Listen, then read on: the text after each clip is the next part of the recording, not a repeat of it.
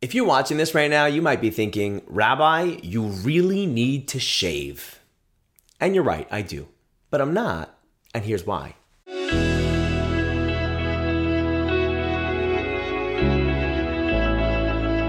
Hey everyone, and welcome back to Inspiring Hope. This is your weekly boost of uplifting Jewish inspiration. I'm Rabbi Tzvi Sittner, and on behalf of H.com and the Village Shul, I want to thank you all for listening. I also want to thank this week's sponsors. Today's sponsored by Gary Morris and Vivian Metz, in honor of the yahrzeit of Vivian's father, George Metz, Olav Shalom. May his neshama have an aliyah. So, yes, I do need to shave.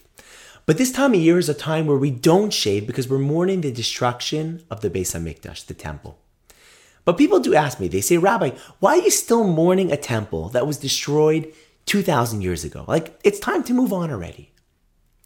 And I tell them that we're taught that in every generation where the temple's not rebuilt, it's as if it was just destroyed in that generation because we haven't yet fixed the problem.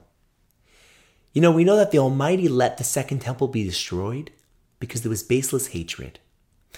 But why would the Almighty do that just because we didn't get along?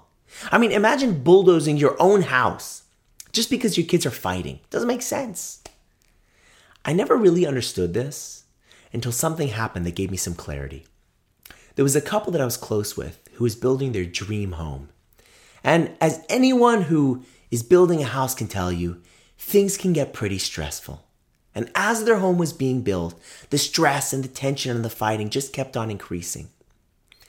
And when their dream home was finally built, they were unfortunately filing for divorce. The home was ready, but there was no more large unified family, and they didn't need the house anymore.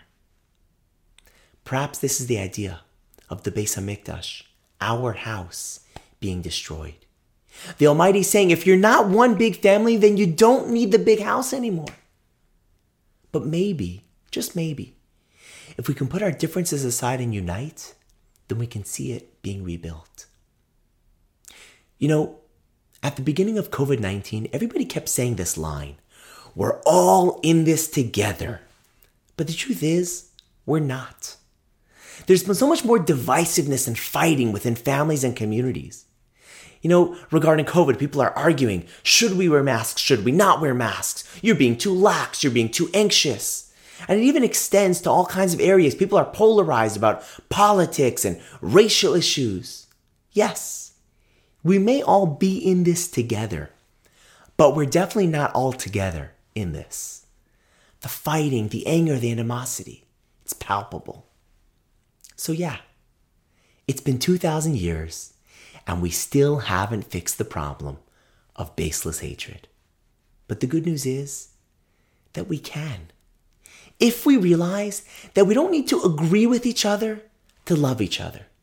If we can internalize the idea that I can 100% disagree with you, but I can still love and care about you. So how do we do this? By realizing that we are family. You may disagree with the opinion or choices of your spouse, your siblings, or even your children, but you could still love them because they're your family. We don't have to be distant just because we're different. You know, there was a Hasidic man who once told me that all of his kids were strong Jewish Hasidic boys, except for one. There was one who completely cast off his Judaism and moved out of the house. And I asked him, I said, so how'd you respond? And he said to me, every Shabbos, we set a place for him at the table. And every Shabbos we call and we invite him to come for Shabbos. And sometimes he does.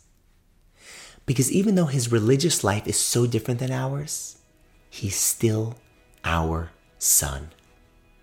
That's family. This year, let's rebuild our family so that we can see the temple being rebuilt as well.